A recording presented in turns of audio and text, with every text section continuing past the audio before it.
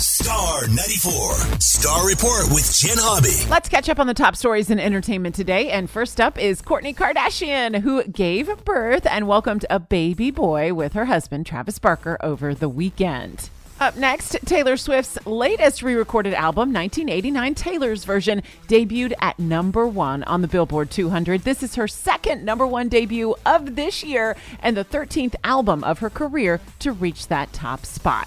Now, speaking of Taylor Swift, her beau, Travis Kelce, was asked whether or not he's in love with Taylor. Here's what he said. The latest status. Spice it up. The latest status is I got to see her last week. That's the latest status right there. Are you in love? I'm going to keep my personal relationship personal. Now you're up to date. To keep up with the latest entertainment news, listen to the next Star Report coming up at 2:15. Why?